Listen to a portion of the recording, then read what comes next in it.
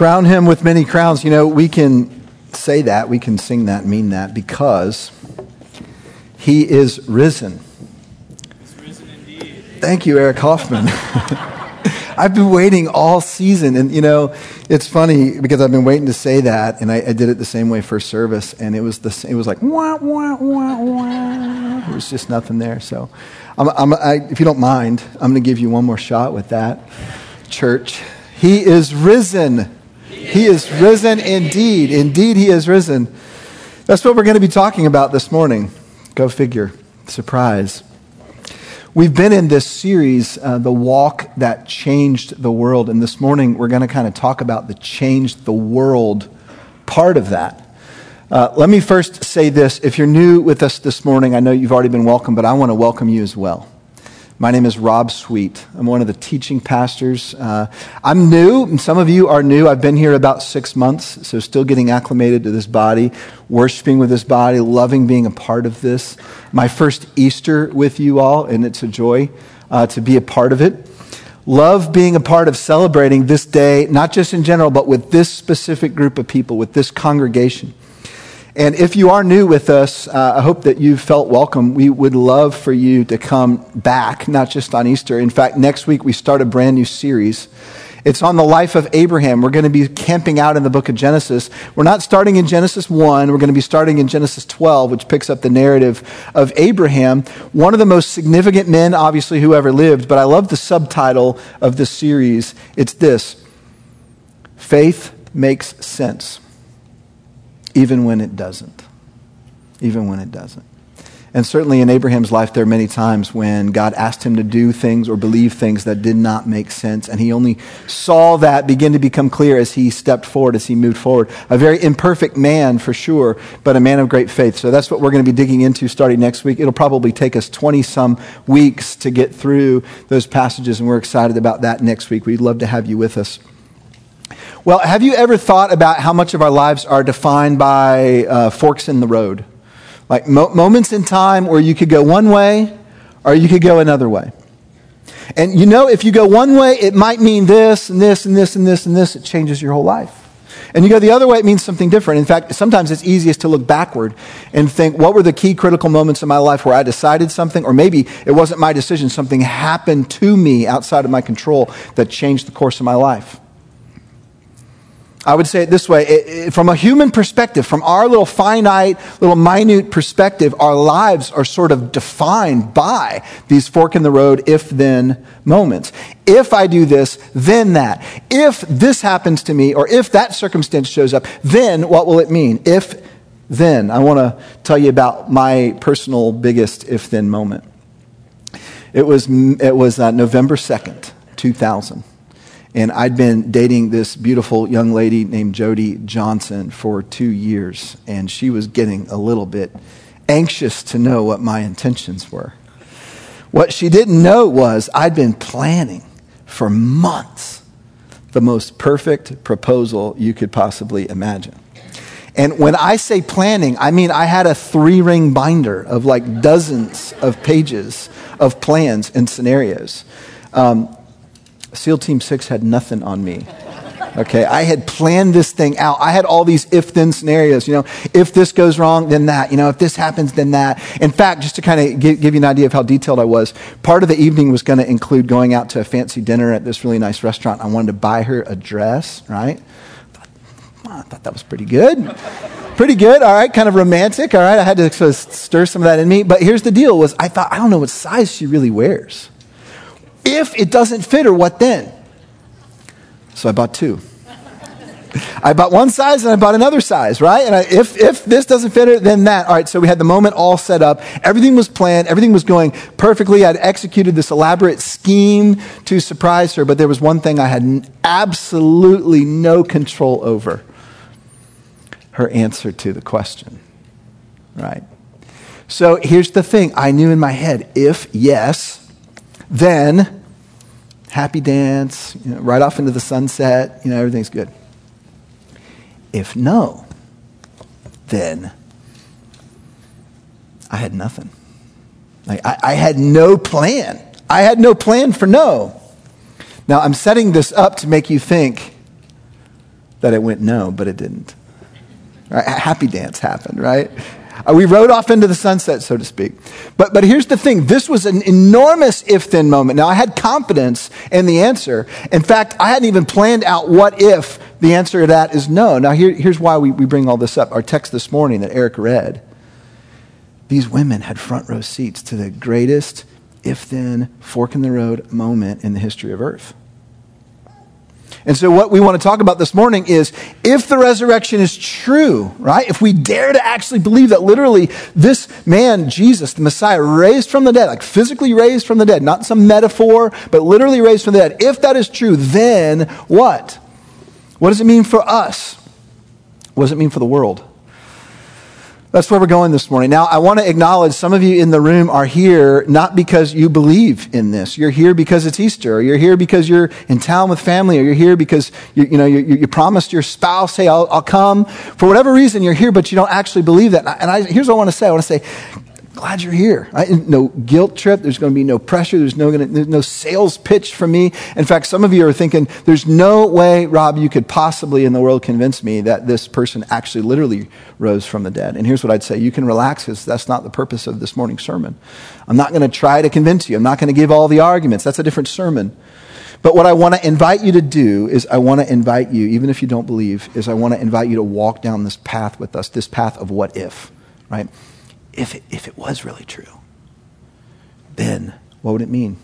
And if you're willing to just go down that thought process, that kind of journey with us this morning, if nothing else, it'll help you understand your crazy Christian friends a little better, right? If Jesus really rose from the dead, then what? What does it mean? I've got two if-then statements, two big ideas this morning. The first is this. If the resurrection is true, then the implications are cosmic in scope and at the same time very personal for you. If it's true, the implications are huge. They impact all of creation, the whole universe, and at the same time, they're very critically personal and important to you. Like literally you sitting in the seat. Now, what do I mean by cosmic in scope? Let's look back at the text if you have your Bibles or your device and you're opening or looking at Mark chapter 16. Look at verse 5 for a minute. What stands out to me in this version or this account of the resurrection is sort of the emotional language, right? The kind of the surprise, the shock, the awe of these women. And there's confusion. Their response is very emotional. Look at some words. I want to just pull out some words. In verse 5, it says they were amazed. Amazed. Now look at verse 8. There's a bunch of these emotional words in verse 8. They went out and fled from the tomb. They fled, right? You don't flee if you're not emotionally charged. For trembling. Have you ever trembled before? I don't know that I've actually ever literally trembled before. This is how much this just rocked them. Trembling and astonishment had gripped them, and they said nothing to anyone, for they were afraid. Why do you think they were afraid? First of all, any time in Scripture somebody encounters an angel, fear is usually part of the experience. But I think another reason they were afraid is they had no category for this, right? It would have been like me if my girlfriend, almost fiance, had said, "Actually, Rob, I've been with you for these 2 years, but I really don't think you're the one for me. So sorry, you went to all this work and you bought 2 dresses, but no." You know, I didn't have a category for that, right? This is what these women were experiencing. Now, there's no way they could understand something coming back from the dead. Why? Because that's not our experience. Like, the world doesn't work that way. Like, things don't come back to life. In fact, ever since sin entered the world in Genesis 3, the Bible tells us, ever since that moment, the operating system of the universe is entropy. In other words, things getting worse and worse, not better and better. Things die. They don't come back to life. People get sick. Decay happens. Things go down into the earth. They don't come back up into new life. So if Jesus actually raised from the dead, then something new has occurred in creation, in eternity. Now, you may be thinking, well, didn't other people rise from the dead? In fact, didn't Jesus actually raise people from the dead? Yes, but they all died again, like later on, right? We claim, what Scripture claims, what we believe is that Jesus rose and he's still alive. Like, he didn't die. I mean, that was it. He's alive right now. Now, if that is true, if Jesus is alive, then one of the things it means is there's something new and different happening in this creation that's unexplainable by our own definitions. You might say it this way. Death no longer has the final say in this creation. Jesus broke the cycle, you see. And it's all encompassing, right? The whole creation is touched by this because the whole creation was touched by death. Death is the standard operating system. Entropy is the way that things work. This isn't supposed to happen. Something new has occurred, and something enters into creation at this moment of Jesus rising from the dead that will come to shape and form all of creation. Where do I get this from? From the rest of the Bible.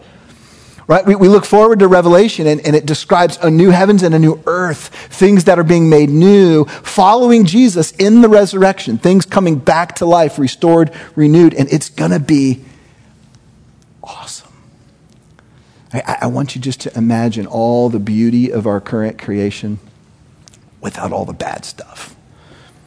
Right? Without the decay, without the death, without the groaning, without the angst, without the anxiety, without the pollution, without the litter, without dead things happening, without other things taking advantage of other things and organisms warring with each other and fighting with each other. Imagine the beauty of this earth minus death. That's what's on the way. You see, Jesus, when he comes back, he says, "Behold, I am making all things new." Resurrection happened. Resurrection will happen again. That's what it means for all of creation. All of creation is touched by this. That's what I mean by cosmic in scope. Now, this is the message that the church began to proclaim after the resurrection. In fact, they'd been gathering, or the Jews had been gathering to worship God on Saturday, on the Sabbath. They switched to Sunday after the resurrection because they recognize how this changes everything. New game. The reset button has been set. Things are starting afresh again. We worship on Sunday for that reason. So here's the message of the early church in relationship to this. It's our message still today at Fellowship. This world of entropy and heartache is not the end. That's what we proclaim. A new world is coming. And that world will be a restoration of God's original intent for his creation. Just as Jesus defeated death and decay, the whole creation will be revived and made new. The creation will breathe with resurrected life.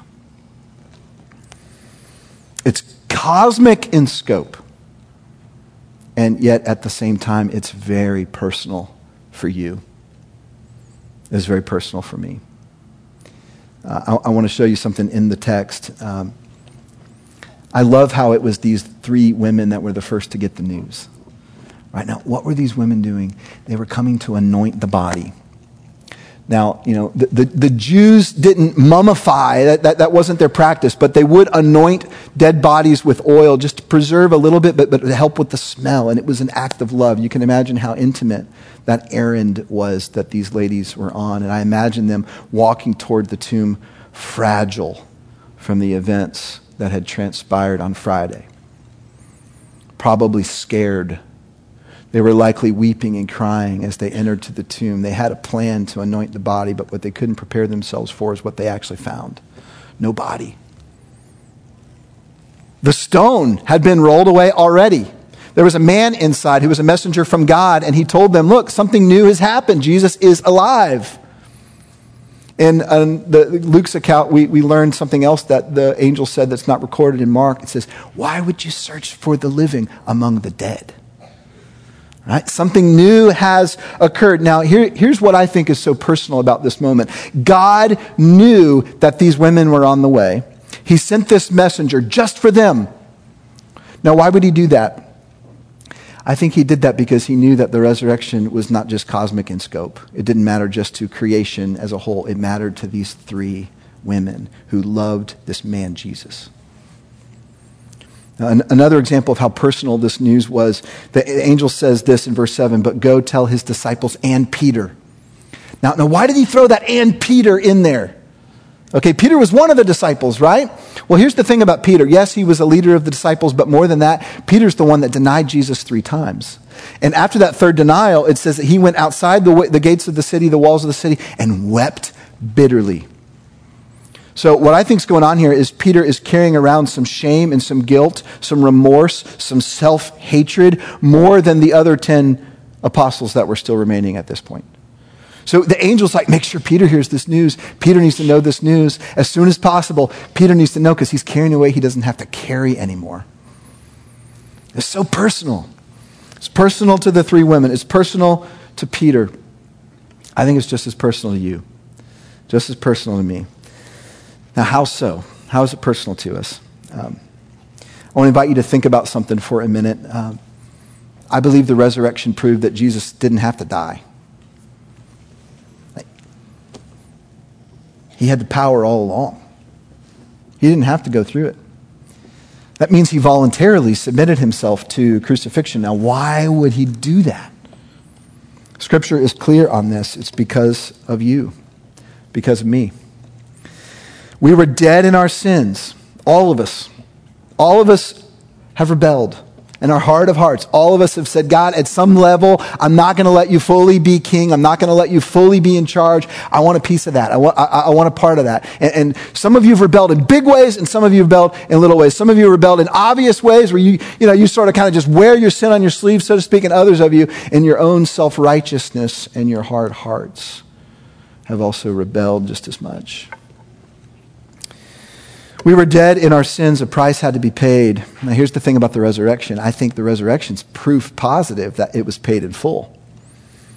If Jesus hadn't been raised from the grave, how would we know that the price he paid was enough? How would we know that the debt was settled? How would he know that God received the sacrifice of his own son, but instead he was raised back to life? And so here's how I've been thinking about this weekend. Some of you were here for our Good Friday service, and we kind of left you in a tension, kind of a longing of will Sunday please hurry and get here so we can celebrate again. Here's what I've been thinking about this weekend. The cross reminds me that my sins are far more serious than I would like to admit. But the empty tomb reminds me that God's love toward me is greater than I imagined. You've got the cross, you've got the empty tomb. The cross tells us that we're all guilty, we're all a part of that. The empty tomb says, that's okay because the price has been paid. Right? New life has happened. Things are beginning to be restored into the way God intended for them to be before sin entered the world. Now, for some of you, this is your if-then moment. Right? This is a life-changing idea. I'm not going to try to convince you. Here's why I believe the resurrection is true. By the way, I believe it is literally true. But here's what I will say. If it is true that Jesus died for your sins and was raised back to life, then here's what that could mean for you. Number one, your guilt no longer needs to separate you from God. Number two, you can live without shame and condemnation. And number three, you're free to stop trying to earn his acceptance. It's been given to you. He takes your guilt. You get his life. Now, this is grace. Right? This is what we call the good news, the gospel. And all you do is believe. Now, what does that mean to believe? Well, it means that you believe that this was done and it was for you. And you trust in the one who did it. You trust in your Savior. You believe and you trust. That's all it means. You don't have to get real religious. You don't have to give a bunch of money. You don't have to pray some special formulaic prayer. You don't have to come down an aisle at some point. You just believe. You just say, man, this seems crazy, but somehow I believe this is true and it's from me. And then Scripture says at that moment, you're a new creation. And you can begin living differently. We're going to talk about that in just a minute. If you come to believe this, I know this is no small thing to believe. Right? The Spirit actually gives us the faith to believe. If you come to believe this, then you become part of the spectacular new creation that's on the way. And even more, you begin to see why death and the resurrection of Jesus is not just good news for creation at large. It's good news for you. It's good news for you now in your seat this morning. It's personal. You might say it's actually the best news of all. Frederick Buechner is a Christian writer and pastor, and he wrote this. Turn around and believe that the good news that we are loved is better than we ever dared hope. And that to believe in that good news, to live out of it and toward it, to be in love with that good news, is of all the glad things in this world, the gladdest thing of all.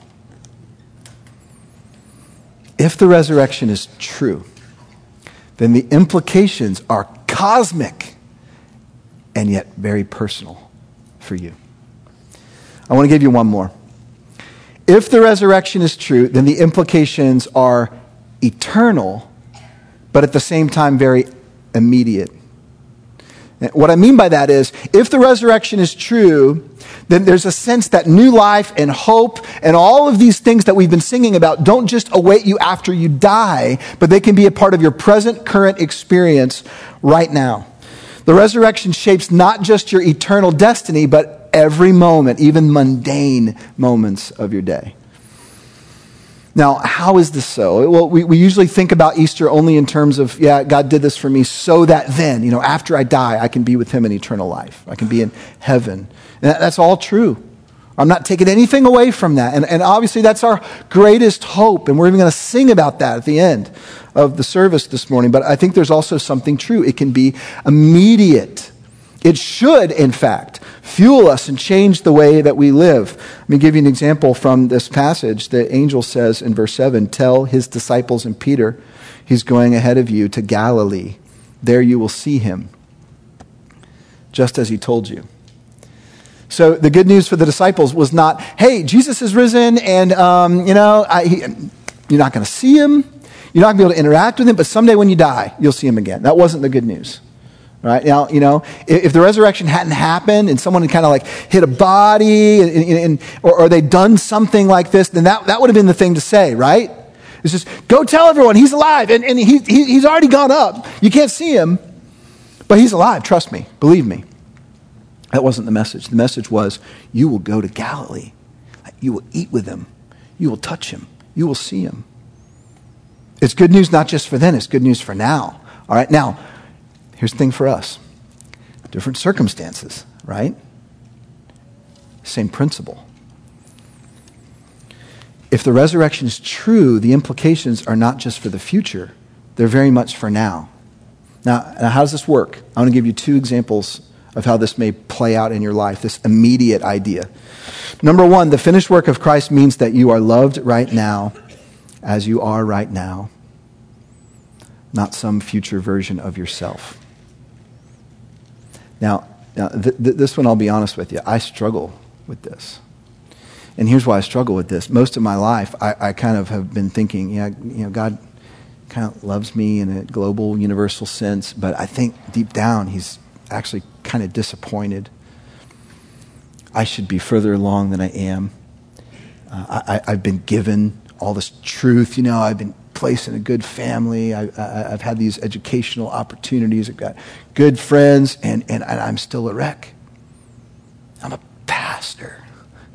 I should be waking up at 5 a.m. every morning and having an hour and a half quiet time, right? Here's what I'm coming to believe more and more. That there is no future version of Rob that God will love more than the Rob that is. Now, those of you who are parents, right, you can kind of grab onto this if you think about your kid. And I know in this room, we've got kids that are like obeying and they're doing really well. And we got kids that are gone, like they're just breaking your heart, right? But what you know is your love is unchanged for that child. It doesn't matter. Doesn't matter what they do. Right? Can you just trust the Word of God when it says that you're loved now because of Christ, not some future version of yourself? It'll change the way you live. It'll change the way you think. Here's the second example of what I think it means to sort of live immediately out the implications of the resurrection. It means that no present life circumstance has the power to steal away the permanent life and joy and peace that is in Jesus Christ. I want to just read over you, don't turn there, Romans chapter 8. And as I read it, I want you to think about whatever the hard circumstances in your life that you're wrestling with right now, whatever it is, the biggest one.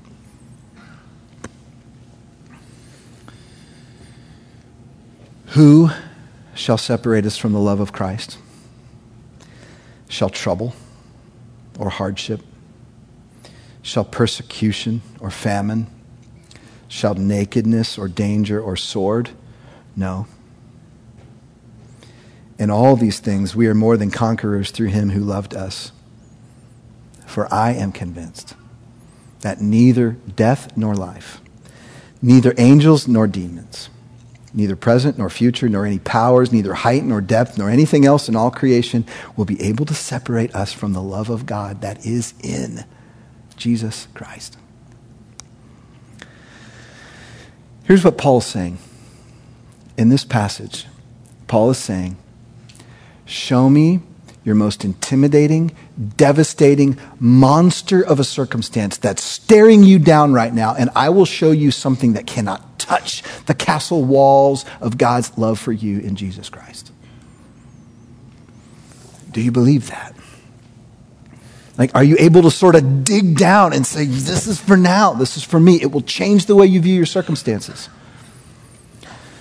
Some years ago, a Christian poet named Robert Lynn wrote a poem for a friend of his that was struggling through one of life's most difficult circumstances.